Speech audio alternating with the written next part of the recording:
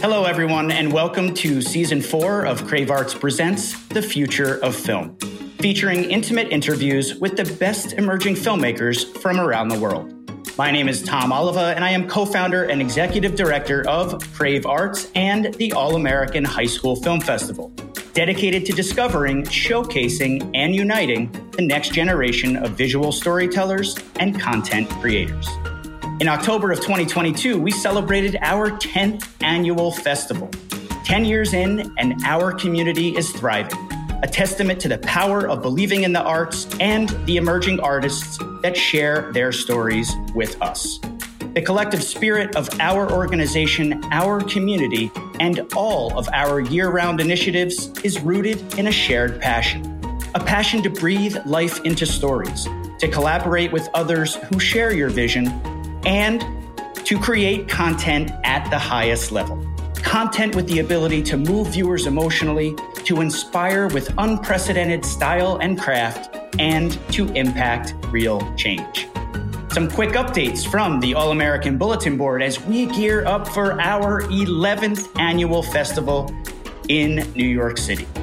Our 2023 festival will take place this October 20th to 22nd in New York City, and submissions are open via Film Freeway with the final deadline on July 3rd.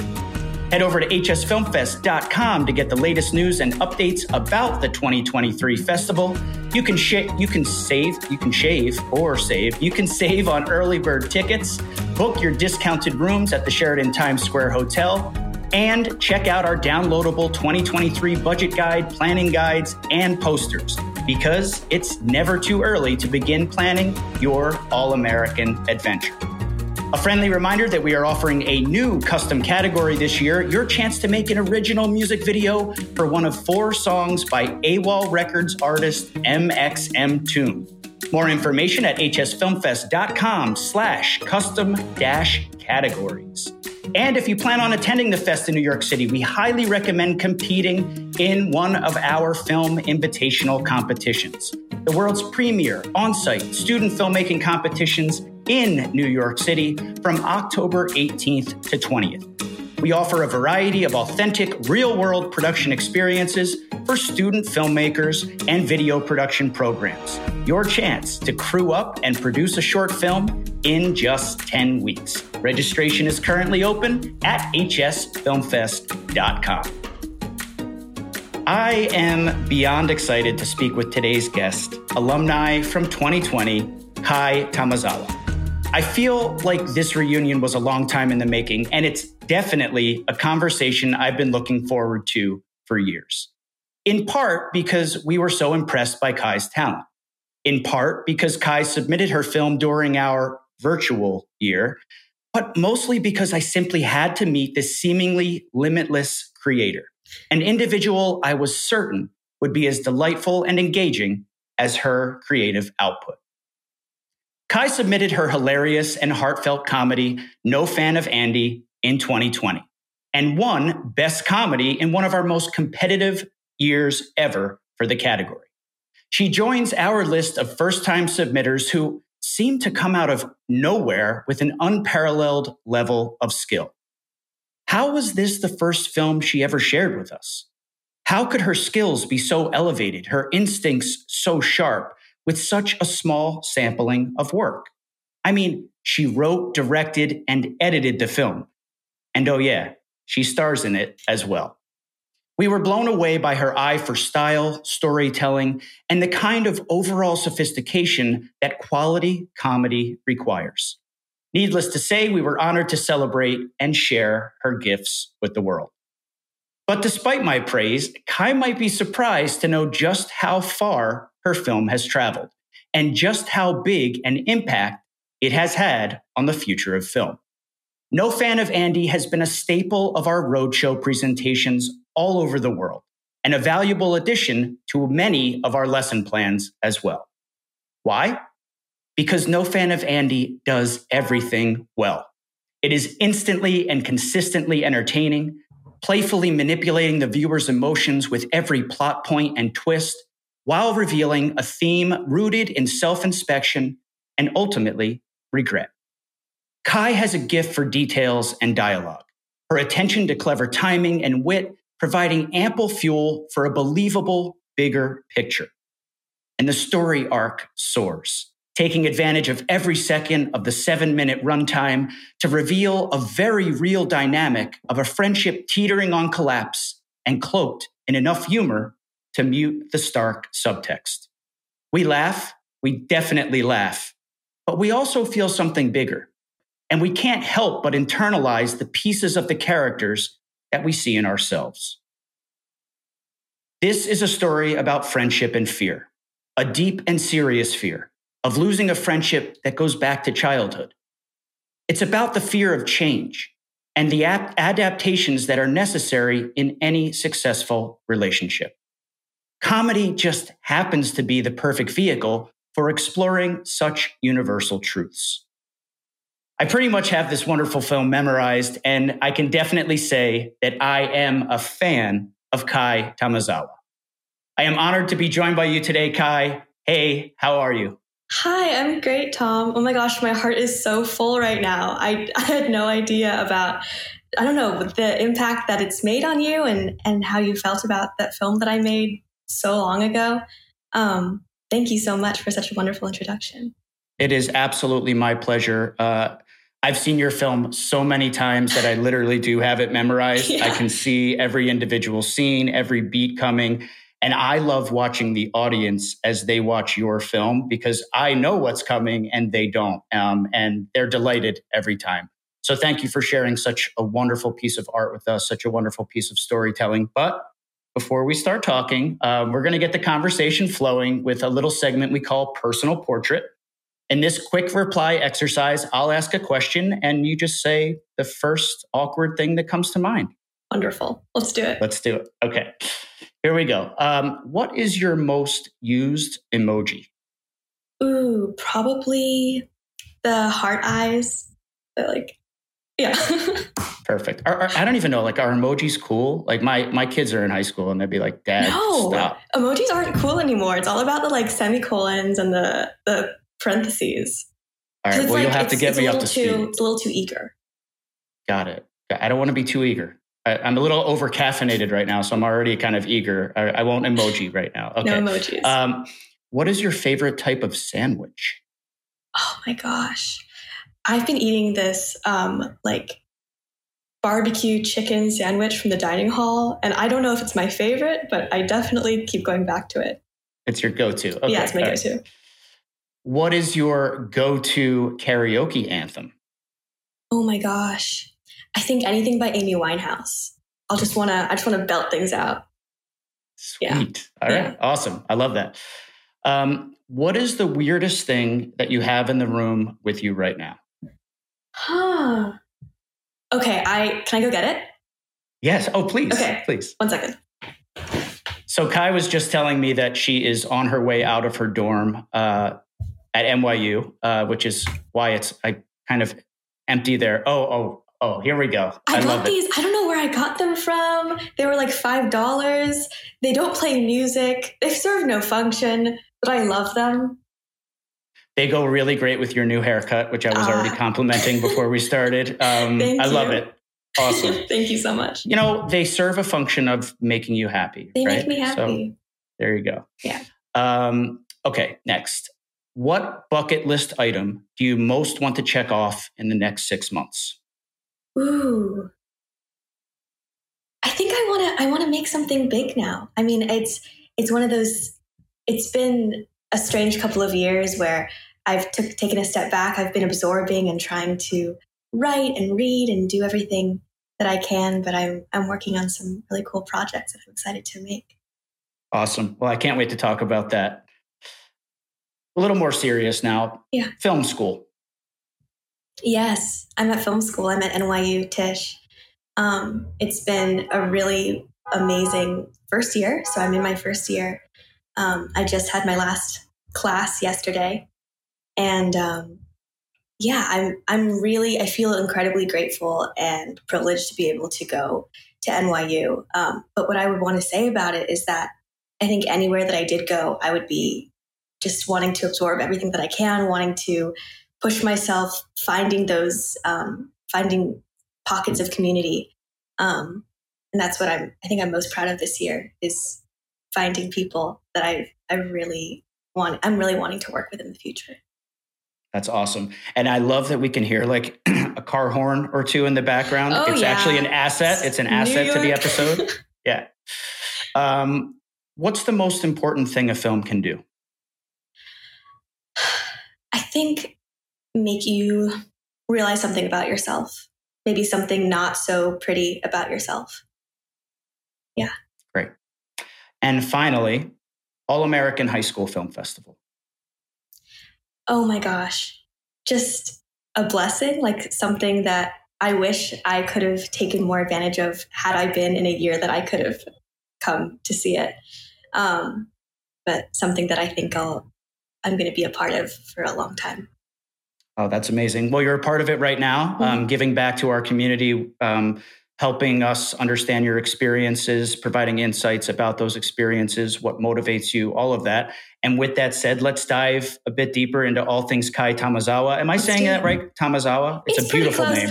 To be honest, I don't speak Japanese. And so if I did, I would be able to say it perfectly. But what I would say when I was younger is I would point at my feet. I would say Tomizawa. So that's closer. That's it.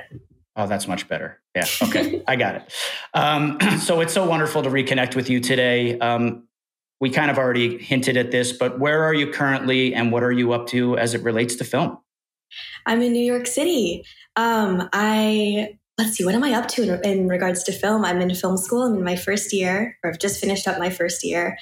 I'm working on some final projects. Today I'm going to turn in a small audio film about a monster under the bed.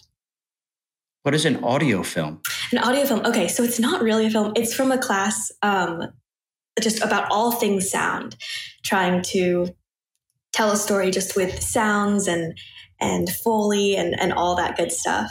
And I wanted to create something that's like a full immersive, strange. I love the strangeness of just everyday reality.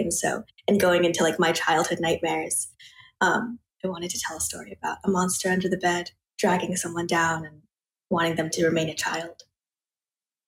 Very cool. And there's dialogue in this as well? There is dialogue in this, yes. Yeah. Wow, that's really cool. I really would love to see that, hear that, I guess. Yeah. Very cool. Where are you from? I'm from Portland, Oregon. So West Coast. Yeah. Wow. So that's a big jump for you to go to New York and to be at NYU. And it's, obviously a very busy city, probably a pretty intense program. What made you decide that film school was the right choice for you? That's a really good question. I actually took a gap year because I wasn't sure. I took a gap year for a number of reasons. I think had the pandemic not happened, I might not have taken one. But I didn't really know. I think I wanted... I'm going to start that again. I didn't really know. But when I made No Fan of Andy, I didn't know what I was doing. And I'm not saying that to try to be humble. Like I would set up the camera and run in front of it and try to figure it out. A lot of it came together in the edit. I mean, as everything does, but this especially. I didn't know what I wanted it to be until it was done. And so I thought that if I had the opportunity to attend a school where I could build things a little bit from the ground up and meet a lot of amazing people. I mean, I didn't go to an arts high school. I don't even think we had a film program. I just wanted to take advantage of getting to learn how to do things the right way, and getting to meet people. It's amazing to me that you made such an awesome film and you didn't know what you were doing. Obviously, there's a lot of instinct involved, a lot of talent involved. But I think you're not trying to be humble, but I think you are naturally humble in the fact that you're willing to admit that and willing to say, like, I went to film school because I wanted to grow. And that's amazing. Why NYU? I mean, obviously its reputation precedes it, but Why did you decide on a school, that, has such a reputation and probably a lot of pressure that comes along with it? I think the city is a big reason. On my gap year, I got to stay in New York for a couple months and just fell in love with being able to walk everywhere, being able to take the subway. I can't drive. I think I would flounder in LA. But that's a big reason. What else? I mean, it's an incredible program. But then I want to think about this for a second. I feel like I'm not giving a very good answer. Oh, you're doing just fine. I want to ask, what is it like being a freshman at NYU? I mean, I imagine a lot of other high school students listening or classes listening, with their teacher in school. They kind of are like, I can't even imagine what it is like to be a freshman at NYU studying film. What is it like? It's definitely overwhelming. I'm not gonna sugarcoat that. I think I had a huge learning curve this year with jumping into the deep end, wanting to do everything. Like I started to just get on sets every weekend, and then I crashed that first semester. And I had this experience where I couldn't turn in like this huge essay, and my teacher was saying like, you might not pass this class if you don't do this. And it was really scary. So if I had any, and I got through that experience, I came out alive, it's all okay. But if I had any advice about the first year, it's just don't put too much pressure on yourself. It'll be here. Like these opportunities will be here. The people around you will be here. You're going to learn and grow with them. And you don't have to try to prove yourself as like, you don't have to try to stand out so much that it's going to make you collapse inside. Like maybe you can't do it all. You want to do it all. Yeah. I think that's something that I'm realizing. It's one of those things about becoming an adult a little bit, about just that I can't be everything that I want to be. And that's okay. I have time and I can, sometimes taking a step back means that I'll be able to continue to move forward. Yeah. And I think maybe a little bit of that is like being your best self in what you are doing, as opposed to spreading yourself so thin that it's only little pieces of you contributing to those experiences, pick your battles, take small bites and give them everything you've got, kind of thing. That's perfect. Yeah. You put it so well. I agree completely. There's a value in being able to choose something and dig really deep. And maybe you'll find something magical in there that you didn't even know you would find in that experience. So can you tell me about a specific class or an assignment or both, something from your freshman year at NYU that really stands out as making an impact on you? Sure. I'll talk about a specific assignment from the same class that I mentioned. It's called Sound Image. I had this story that I was thinking about for a long time based on reality. Basically, my mom, before I entered my first year, decided to teach me DIY self-defense. And this meant having one of those giant foam rollers that you use for your back. I would run at it and just attack it. We would run at it and claw into it over and over again. We would take the plastic face mask that she would use to rejuvenate her skin and claw its eyes out. I thought there was something so funny about I don't know why I'm smiling, but I am because this is crazy. Maybe this is why No Fan of Andy connected with you. Like, it's just the kind of strange, macabre stuff that I think says something about us. I thought there was something so funny about these relaxing items to keep women young, but we're trying to do this kind of for our survival. I mean, it's funny, it's not. But she was so sure that she's like, you're going to be murdered on the subway if you don't know how to claw a man's eyes out. And so we would practice over and over again with that. And so I turned that experience into a story that the assignment was to create a sound piece that was using only our mouths and our hands. And so it was me in the microphone, going like, oh yeah, I forgot. This is a podcast. I'm sure people are going to love this. Just going, you know, like just the sounds of eyes and the sounds of running and all of these things. Yeah, I thought it was so, it was very cathartic to make that. Mm. Yeah. And has your mom heard this? No, I have to send it to her. Oh, yeah. You have to send it to her. I know. Yeah. I want to know what her response to it is. Was there any stabbing of fruit or anything involved to help make it realistic when you were gouging out eyes? No, well, we had to only use our own sounds that came from our mouths. But I really would have. I would have like popped some grapes into my mouth. That is an awesome anecdote from your freshman year experience at NYU. One that I was not expecting, but one that I am delighted to now know.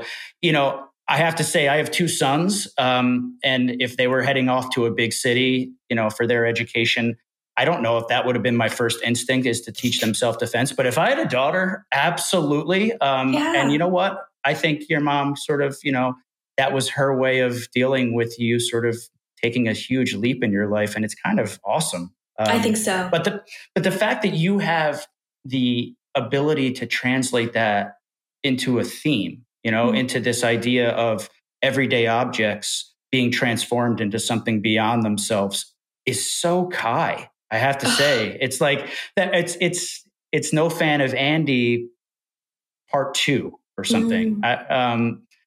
You have a distinct style. It's starting to emerge, because I have to say, I was a little nervous about talking with you today because I had such a limited sample of who you are and what you do. It's an awesome sample, but there was so much to learn that I was afraid maybe I wouldn't find the right path. I feel like we've already found it, because that is just an awesome thing. Anything else that folks should know about going to school in a big city across the country, going to NYU, any other insights about just that huge leap? Or was it a huge leap? Is it a huge leap for you? Or are you still sort of overwhelmed by it? Or did you find your vibe? I think I found my groove. Finally, it took a little while. And how? You know what? I think when I first came here, I was so determined to just have it all under control. My mom and my sister flew me in and helped me unpack. And when they left, I regret this. I remember just being like, okay, bye. Have a good flight. I'm going to be great here.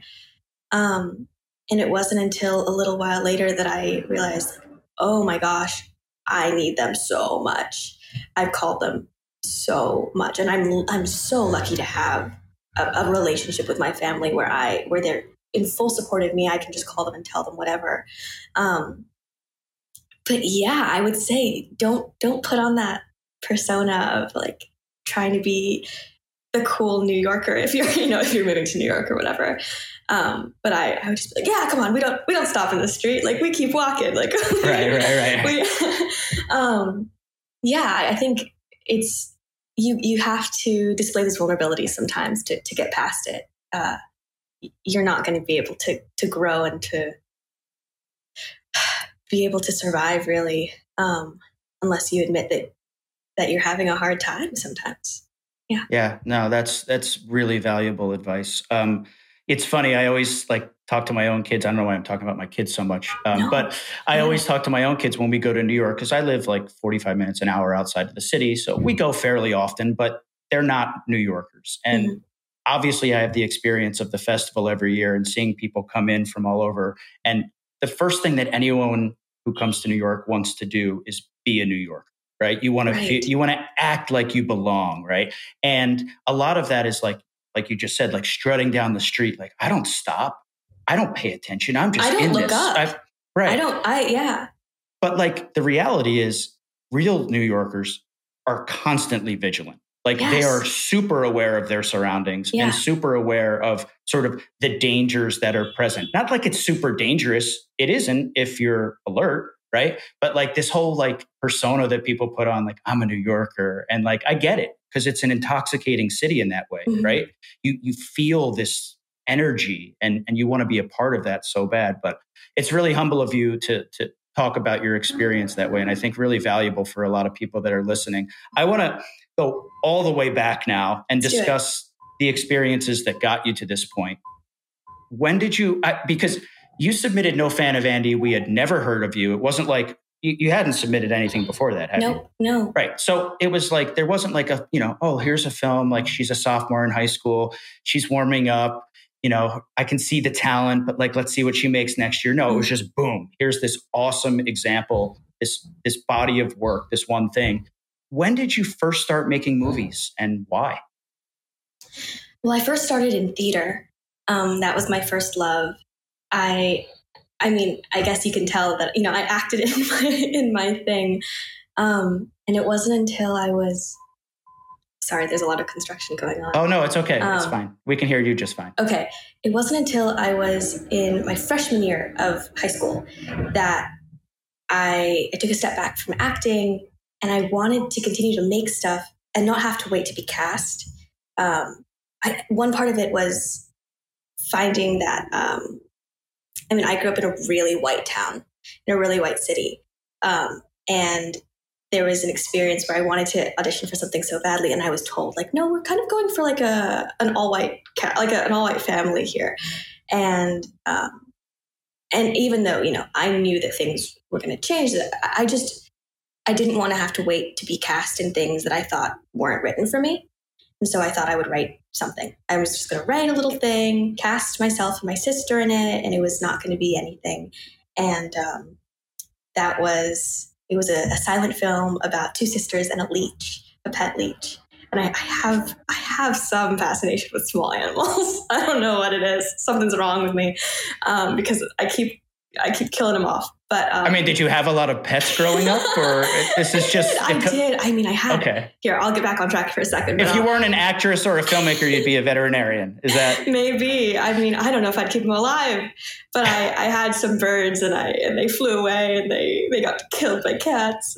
Oh God. Whatever. Anyway. Okay. I made this with my sister. It's all coming together, Kai. I get it. Yeah. You're like, I didn't know you at all. Now I don't want to know you. Right. I cast my sister and myself in it. It was just really fun. And I submitted it to a silent film festival, and it went somewhere, and people were like, this is really cool. Like, you can keep doing this. I was like, okay, I will. And so I made more like really small things. I didn't even call them films. I didn't think that as an art. I thought of it as a means to an end. Like, I'm going to make a little thing, and it's a way to act, and that's going to be what it is. No Fan of Andy was my first ever film that I made with dialogue. And I cast myself and one of my best friends who I had acted with in it.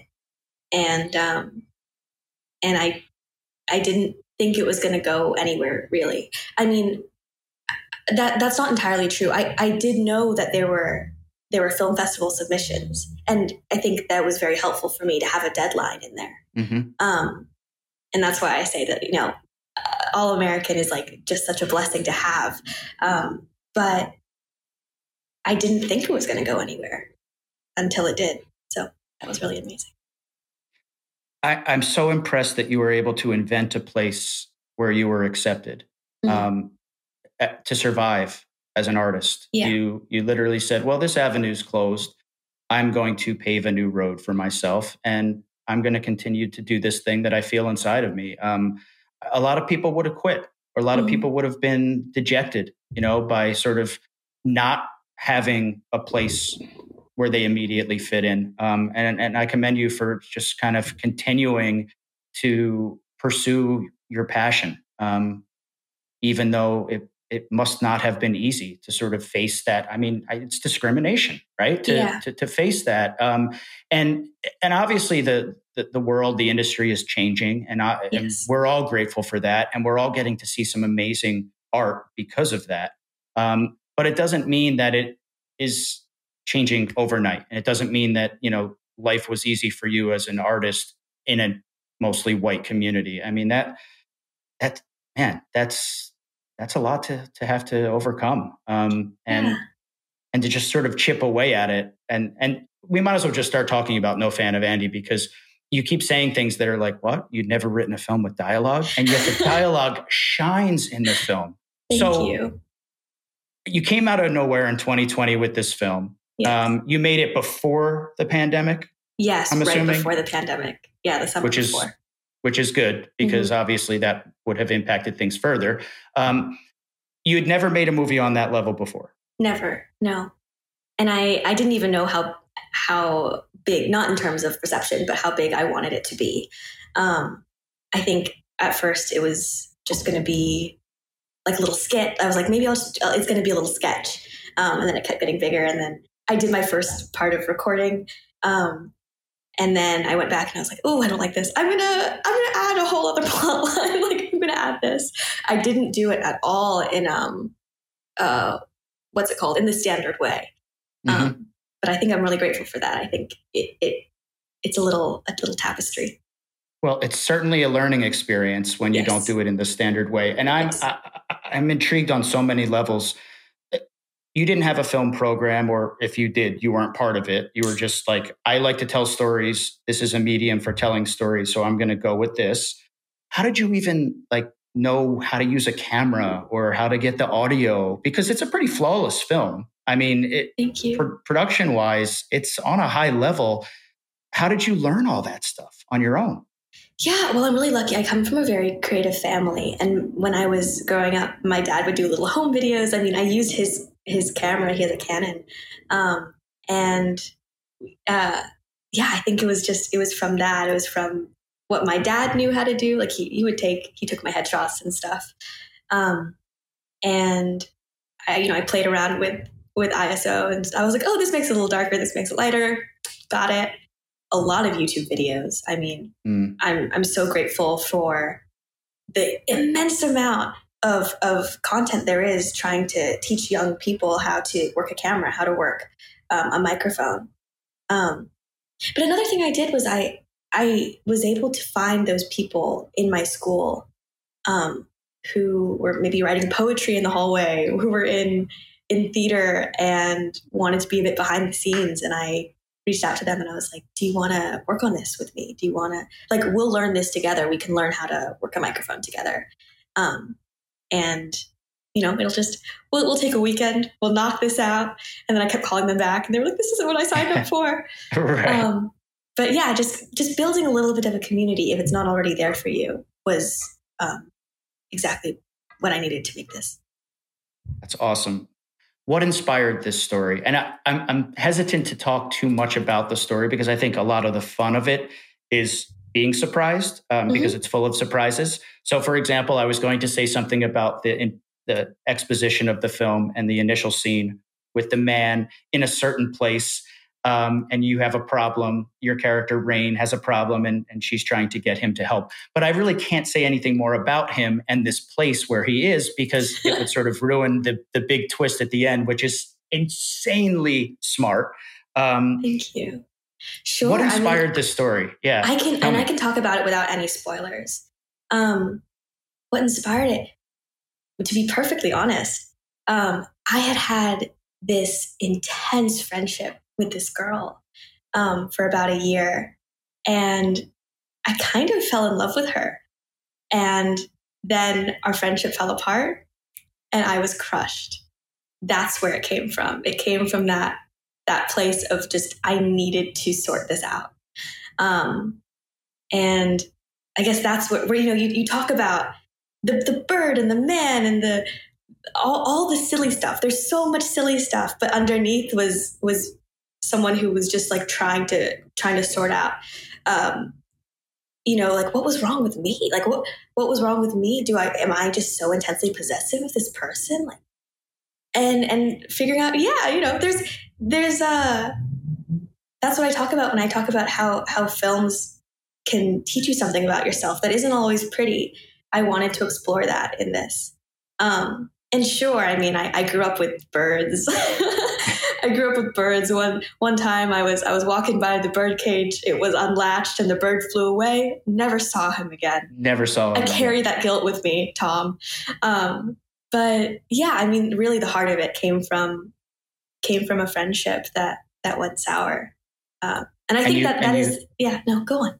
You taking a hard look at yourself and that sort of need in any relationship to let the other person breathe a little bit. Yeah, Yeah. totally. And it's hard for all of us. I mean, but then why comedy? Because I mentioned, also that it's the perfect vehicle for this story, because an attentive viewer, an active viewer is going to immediately see this bigger thing that you're really talking about. And yet we're going to enjoy the comedy along the way. And then after the film, sort of process sort of the deeper emotions, that part of all of us that has been through something similar to what you went through. Why comedy? When did you make that decision along the way? I don't think it was going to ever be anything else. I had never done anything else but comedy. That's your thing. That's my thing. And maybe it's not, it doesn't always have to be. But up until that point, that's how I dealt with things. I was always kind of the jokester. I would, that's how I was able to work through things. Not to psychoanalyze myself in my film, but I think that was what was important to me. Also, that's what I enjoy. That's what I love. Yeah. I love watching something and laughing. I think that it's so much easier to do things like that, to be able to do, as you said, to be able to watch it, to go along with the story, and then afterwards to be able to think about it. It's like a light, dark humor. Yeah. Your style. It's dark. I mean, when you really think about it, there's like some pretty dark stuff in this film, but it never really feels that way. It's always like a lighthearted approach to like the dark side. And as someone who knew my limits and what I was able to do, I think I didn't want to get too serious. And maybe that's not the best way to go about things, because I think I totally commend people who are able to like put their heart out on display without any jokes when they're just starting out. But I think I thought, like, if I am trying to take this way too seriously and it doesn't work, it's going to crash. Now that I'm saying this out loud, same can go with comedy. It can crash and burn. A joke can crash and burn. But I think that was what was going through my mind anyway. I was like, I'm going to go through this. I'm not going to take it too seriously. It's just going to be fun. We're going to have fun on set. I'm going to work with this poet I met in the hall, and we're going to make something happen. So this poet you met in the hall helped with the dialogue? No, I mostly wrote the dialogue. I think I found the weird kids who wanted to work on things with me. Well, what was your process? Well, first of all, how long did it take to make this film DIY? So long. Yeah. A long time. Yeah. I think we filmed it in the summer in about a week. I didn't have the framing device of the man at that point. It was just a story. And then I went back and I was like, this isn't working. And I used what probably in film school people would say is a crutch of the voiceover. And that's where I say, if it works, it works. It works. Yeah. I went back and I added all that in. I rethought it. I changed some things in the ending. But I always knew how I wanted it to end. I always knew what I wanted to feel. It just took a lot of iterations for me to be able to play it back and for me to be able to say, okay, now I'm feeling what I want to feel.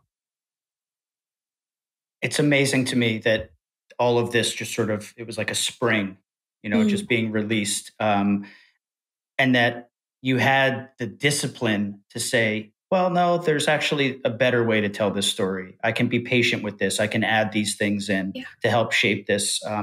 For such a young, inexperienced artist, that's just amazing for you to have that sense and to be able to have that patience as well. One of the things that I use this film to teach is one of the most important things young filmmakers neglect, and that's authenticity. I wonder how conscious you were of creating a world that felt authentic. You're smart to write what you know, right? These are young people, and you understand their emotions. You understand sort of, the way they go about things. But like getting the details right, the locations, the wardrobe, all of the little details. I literally present this to students all over the country and say, this is how you do it. Wow. Look at the details in this film. This is what makes this world feel real, because otherwise you're not going to connect with it. You're not going to be immersed in the story if it doesn't feel real. So all of the things like the see-through backpack, I literally pay attention to these things, Kai. I might be like the only person in the world, but the see-through backpack, the peanut butter, just all of these little aspects, obviously, and I'm hopefully getting people excited to go watch it, the man and what he does in his office, creating those worlds and making them feel real. Were you very conscious of that? Was it just something that sort of came naturally to you? Like, oh, obviously I'm going to add details. I think it came out of necessity. I shot it in my room, and it would have taken too long to move everything out. But I think I am saying that a bit flippantly. I think I did know that I wanted it to feel like a teenager's bedroom, which is cluttered, which is intense. And I showed this to a film teacher later, and he said, it's way too cluttered. Like I couldn't, it was way too cluttered. And I was like, have you seen my bedroom? It's insane. So I think I knew myself, I knew my friends, and I wanted it to feel like that. Yeah. Every step, I mean, as you're watching the story unfold, every step just seems so thoughtful and cared for. It's one of my favorite things about it. Thank you. I'm thinking of all these details, like the little radio with the bird calls and the bird seed and all these different things. And obviously one of the greatest lines of dialogue to ever come through All American in our 11 years, when you call the bird call. I mean, if you can watch high schoolers when I'm presenting around the country, their reaction to that when that's revealed, and I'm not going to say it, but it's just so funny, Kai. I don't know where it came from, but thank you for giving that to the world and to giving it to me as a teaching tool. And we'll just leave that out there for everyone who hasn't seen the film yet. So you'd never really made anything on this level. What was maybe the biggest challenge to producing No Fan of Andy? You were 17, I assume? I was 16. 16. Yeah. I mean, you did commend me for this, but patience. That was the biggest challenge. Like you just wanted it to be done. You wanted your vision to happen. Yeah. Yeah. And there is a balance to that, because sometimes you can just let things be done. I think, if I had too much patience, or if I was too focused on letting it be perfect, I would never have finished it. There's things that I watch that I cringe at. I hate it when I watch it. I'm like, oh gosh, like so many continuity errors, first of all, because we had a crew of like 5 and there was no one paying attention to that. But I knew I wasn't focusing on what I wanted it to look at. I wanted it to look perfect. I just knew how I wanted it to feel. And so when I say that it was an iterative process, I kept going through it over and over again until it felt right. That's what I mean. Yeah. What about the thing you're most proud of? I read in an article while I was stalking you onto Google. You were talking to, I think, another festival or something, and you mentioned that the editing was your favorite part. I wonder, which I can see, especially because, it sort of seems like you got to a point with the film and then had to do a lot of revising to make it actually happen. Was the editing what you're most proud of, or is there something else? I am proud of the editing. But now, and talking to you, I'd say being able to have that heart in there, that authenticity. There was a lot that I was thinking about as I was making it that I didn't think was going to be in there. But this film is such an X-ray. Like it really, it's silly, and it's like it's all of these things, but it is such an X-ray. Like I watch it and I'm thinking like, oh my gosh, I was so sad about my friend, or I was so scared about my next year of school. I was so scared about growing up, about losing people. And I'm proud that even though maybe that wasn't intentional, that I was able to keep that in that film, that you're able to find that. Great answer. So were there any experiences, beyond sort of what we've already talked about in high school that kind of solidified for you, like, this is what I want to do? I mean, you mentioned taking the gap year. Maybe you were uncertain about moving away more than like, this is what I want to do. But when did you sort of know that, like, obviously you're an actress as well, but it seems like although that's always going to be a part of you, that this is sort of your thing now. You're a storyteller first. Am I right with that? Exactly and right. Was there a moment? Yeah. It was after I made No Fan of Andy. And you're like, wow, this is cool. Like doing this is cool. Yeah, it was cool. There were maybe 2 times that I got to see it with an audience, but those times, oh my gosh, like I had no idea the impact that I could make on people. People were coming up to me afterwards and screaming. I mean, people were yelling the bird call at me. And I was like, that's me. Like, but oh yeah, it felt amazing. And let's see, I didn't consider it an art until I made that, and people were going up to me and saying, like, you are a filmmaker, like you're an artist. And I was like, no, I make silly videos. Like I do little silly things. But it was only after that I started to think that this is something that I could do. And it's more than just, I love sketches, but I can put my heart into it and expand it and make a world. And I could do something with it. It's so cool that you, and I don't know if you're aware of this or not, but you don't have any ego about it. And that's sort of the downside to what you just described, that a person can come out of those experiences where people are like, you're really good. This was amazing. And you can be like, yeah, I'm really good. But that's not what you are. What you are, and what I'm seeing is someone who said, oh, validation. Now I can continue to share experiences with people and bring them something. Right. And you said that earlier without even sort of connecting the dots to this moment. You said like a film can make people feel, or, that's really what you're talking about here. That's your fuel, that you're making people feel something, and that, that's something that you enjoy doing. It's really cool that there's literally no ego in it at all. And I think a lot of young people would maybe go the wrong path with something like that and have a little too much pride. You're just doing it because that's just what you do. Thank you. And it's so easy to have an ego. And I disagree. I don't think I have no one has no ego. But you're proud. You can be proud. I'm proud. Yeah. But I do need to check that sometime.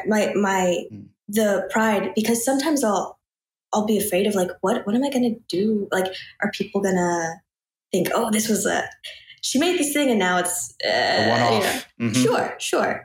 And I think I have to be okay with that, because like I'm learning. This is what I'm doing in school, is I'm absorbing, I'm learning, I'm trying to figure out what it is I want to do.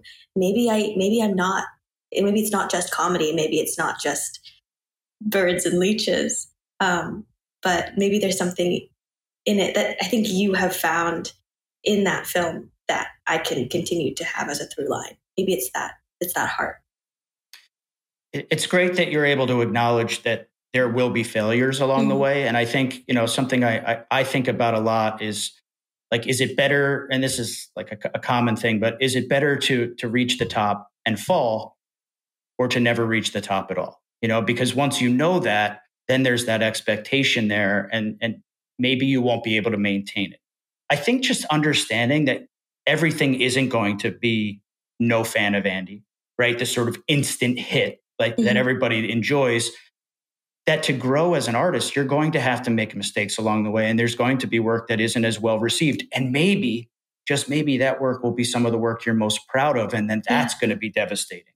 But understanding that it's all part of the journey, right? That you have to keep making what you want to make, what you feel like you need to make.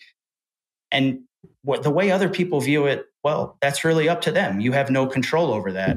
And I hope that you will continue to be brave as an artist in that way, because guess what? You didn't know what you were doing with No Fan of Andy, and you did it. I mean, you knew what you were doing. I think that's kind of obvious, but like you were, but you were learning, right? You were learning along the way, and that's not what people see. And I think, there's going to be trouble, right, along the way. And that's part of your growth. And I think that's what's so cool about being at a school like NYU. You talk so much about the community and learning from and embracing the other people around you. What is the impact of networking, and what is the networking scene like? Like, how do you meet people there? Is it just through classes, or, what has that impact been like on you? Sure. I mean, I think you just have to go out and try to say like, this is what I can do. This is what I'm not so good at doing.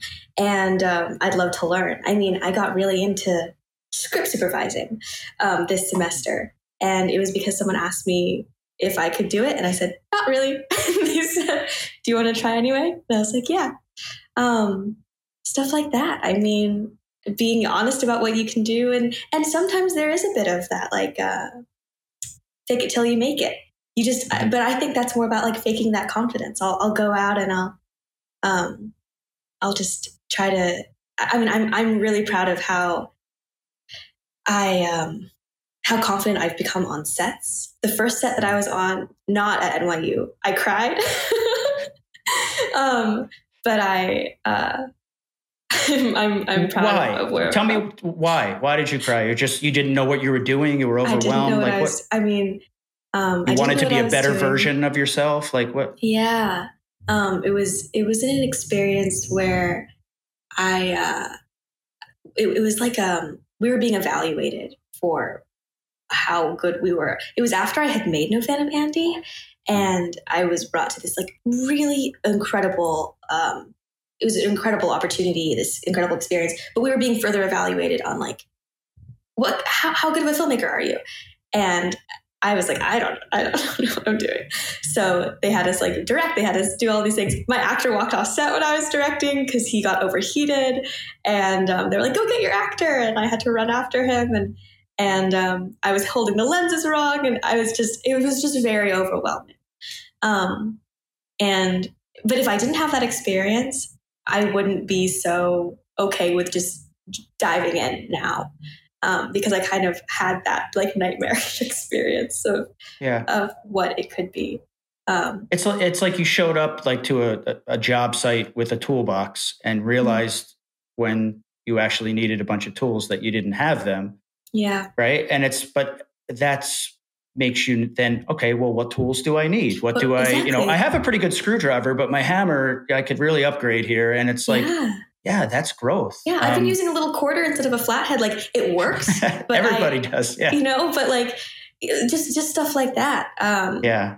And it is about like that losing the ego.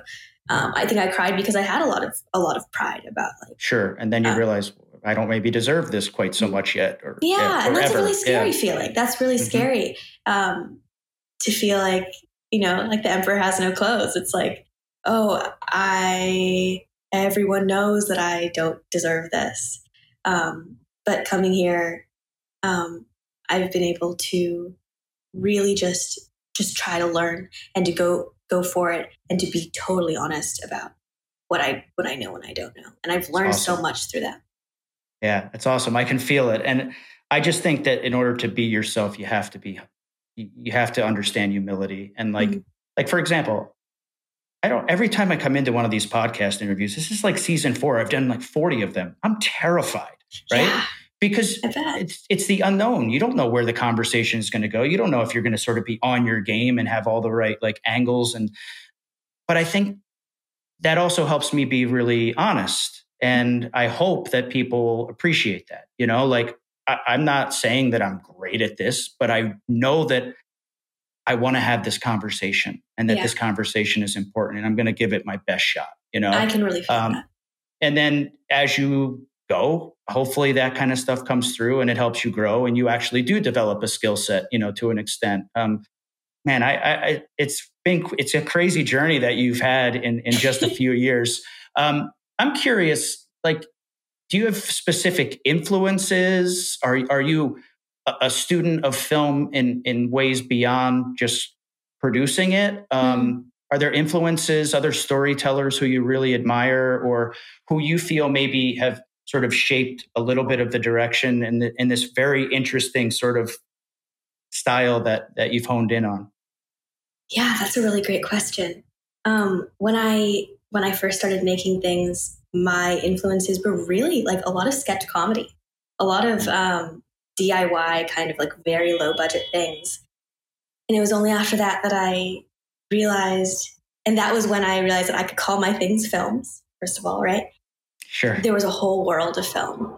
And I jumped into it and I consumed as much of it as I could. And I I don't think there's like one or two things that stand out to me, but I take little pieces of everything that I watch.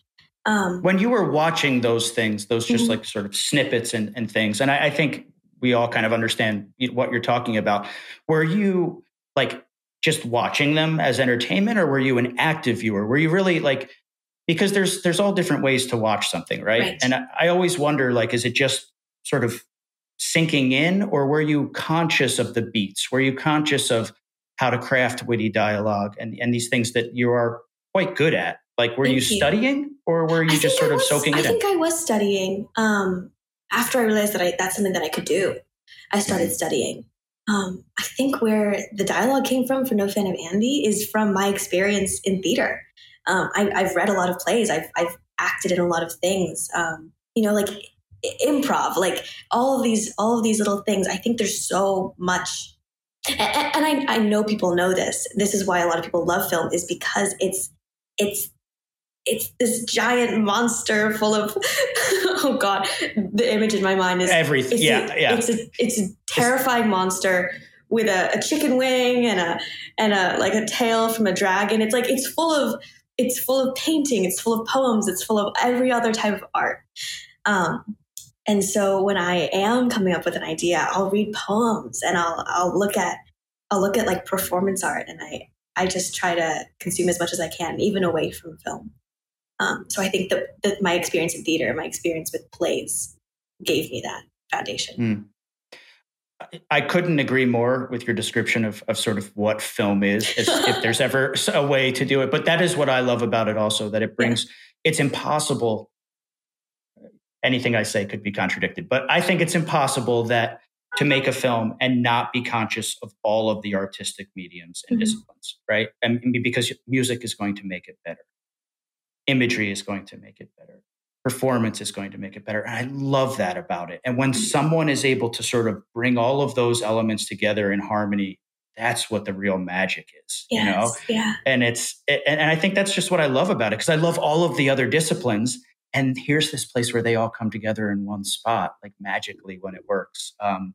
So cool that you recognize that as well, and that we have that admiration. I was going to say, I'm so glad we can geek out on that together. We could geek out forever about it. So, what are your goals moving forward? You know, what kind of artist do you maybe want to become, or where do you want to go? Obviously, you're going into your second year at NYU, so you have a lot of time to think about these things. But do you have like specific goals and maybe a direction that you want to go, things that you want to improve upon, anything like that? Yeah. I mean, I'd love to continue improving upon my writing. That's something that I think when it comes easy, but sometimes it's really difficult. It's really hard to make things sound like like they just sprung from your mind. I sometimes wonder, like, why did No Fan of Andy work so well? Maybe it was because I just sat down and I just like did it, and I wasn't thinking so hard about it. I think, finding that is almost that, like, the naivete that helped me a lot in that. And that's when the pressure's off, when you're just going, and that's so hard though to be consistent with. Sure, yeah. It stops a lot of people. Yeah. But you know what?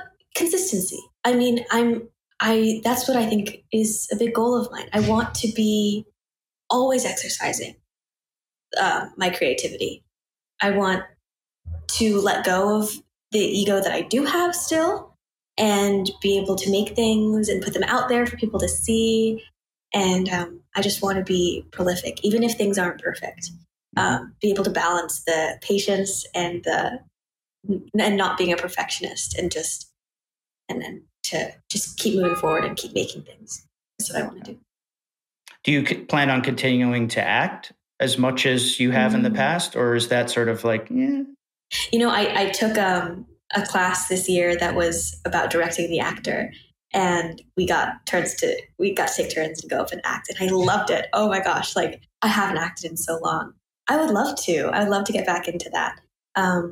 But I meant to ask that earlier in the conversation. I'm glad you just said that, because I think it's really important, as someone who has so much experience acting and then sort of moved into film. how did your experience as an actor help you as a director, as a writer? What was that progression like? I think acting is so much like writing. It's so much like writing. It's about doing something over and over again and doing it until it feels right. It's when I talk about it feeling right, like I don't know if you can see, like I'm like holding my Physical. chest for some reason, like I can feel it. Yeah, I don't know. I mean, I think it's all about iteration. It's all about letting go of your pride and becoming someone, right? And when you're directing, you're becoming many, many people, right? So I don't know. I don't know what I'm talking about with acting and writing and directing, but for some reason, I feel like they're all just so linked. And if I'm going to keep directing, I'm never going to stop acting. If I'm going to keep writing, I'm never going to stop acting. That's great. What's my next question? I like that answer. I got distracted. Oh, that was it. How did your experience as an actor help you direct the film? Maybe I wasn't supposed to ask it earlier. We already talked about All American. I really appreciate that it was meaningful for you.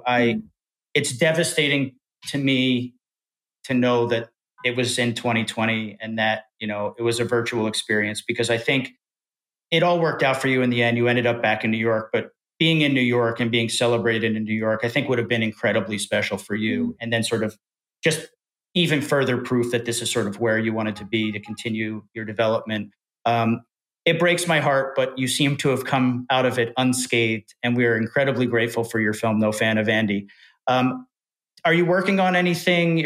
Are you going back home to Oregon for the summer? I am, yeah. Do you have any plans to work on anything there? I have some of those friends that I made through that process, so that we're just going to see what happens. I think we're going to take the pressure off and allow the summer to just tell us where we're going to go. But I'm always thinking about stories. I'm always working on things. Yeah. Awesome. Well, I am incredibly excited to see whatever it is that comes next. If you have links or anything, even if you don't want to share them with everyone, please share them with me. I would love to hear some of these cool projects that you worked on. And I know that the sky is the limit for whatever you do moving forward. I really believe that. I do want to ask you before we wrap up, if there is anything. Well, first of all, I want to say I didn't know you were in New York, and now you're leaving for the summer. But when you come back in the fall, can we connect for a coffee or something? I would love to. I would love that more than anything. Yeah, that would be amazing. And maybe we can even have you to the festival. I mean, you're in the neighborhood, so to speak. So maybe we can figure something out there too.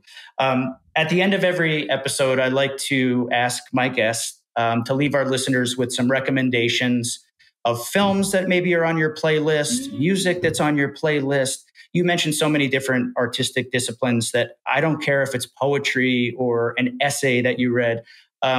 I do this selfishly because I like to then check out the stuff that my guests recommend, but I hope other people will as well. And I think it just helps give us an even more well-rounded picture of who you are as an artist and who you are as a person. So anything that you've seen recently or that you've listened to, what are you checking out right now? Okay, wait, before I answer this, I want to look up her name. I don't want to say it wrong, okay? Okay, you got it. I said your name wrong, and it's Tomizawa. It is Tomizawa. The toe, I would have never gotten it right if you didn't do the toe. Yep. Right, I know. Okay, then I remember, it's me, not me. Yeah. Tomi. Yeah, it's like Doe deer. What does that name mean? Is there a meaning behind it? Oh my gosh, okay, yeah. It sounds super intense. That's why I'm asking. My name means olive, it's olive tree. It's kind of great. Obvious, but yeah. My uncle, who did a lot of research on our family, said that I have an ancestor who was a samurai, and he was bequeathed with this name, Tomizawa, and it means fertile swamp, which I think is hilarious.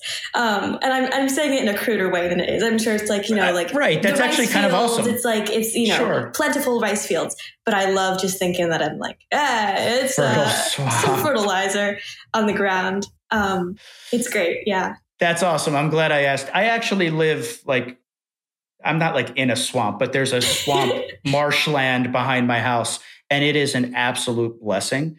Especially this time of year in New York, everything comes to life. The sounds and songs of birds, the frogs, just, everything coming through and using this resource literally to come alive in the spring. It's so weird that you mentioned that, because I'm very consciously aware of what a fertile swamp can mean. And I am incredibly grateful for the beauty it brings. So that makes me a so name happy. To be proud of. Very cool, Samurai.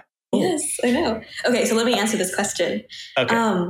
I've been reading a series of I've been reading a collection of short stories by the novelist Sayaka Murata.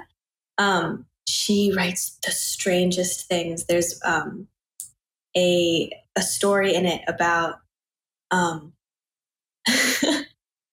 about a couple that's getting married, and they live in a world where when you die, everything, like your body parts, are used to make things. They're used to make chandeliers out of fingernails. They're used to make like tables out of femurs, and the man and the groom to be is weirded out, and his fiance is confused, and she's like, "What? Something is a little wrong with you. Why is this strange for you?" And I just love how Murata creates these worlds where she asks us to question what is normal, what we see as strange, and what we see as gross or evil. And I absolutely love that. Yeah, so that's something that I've been reading recently.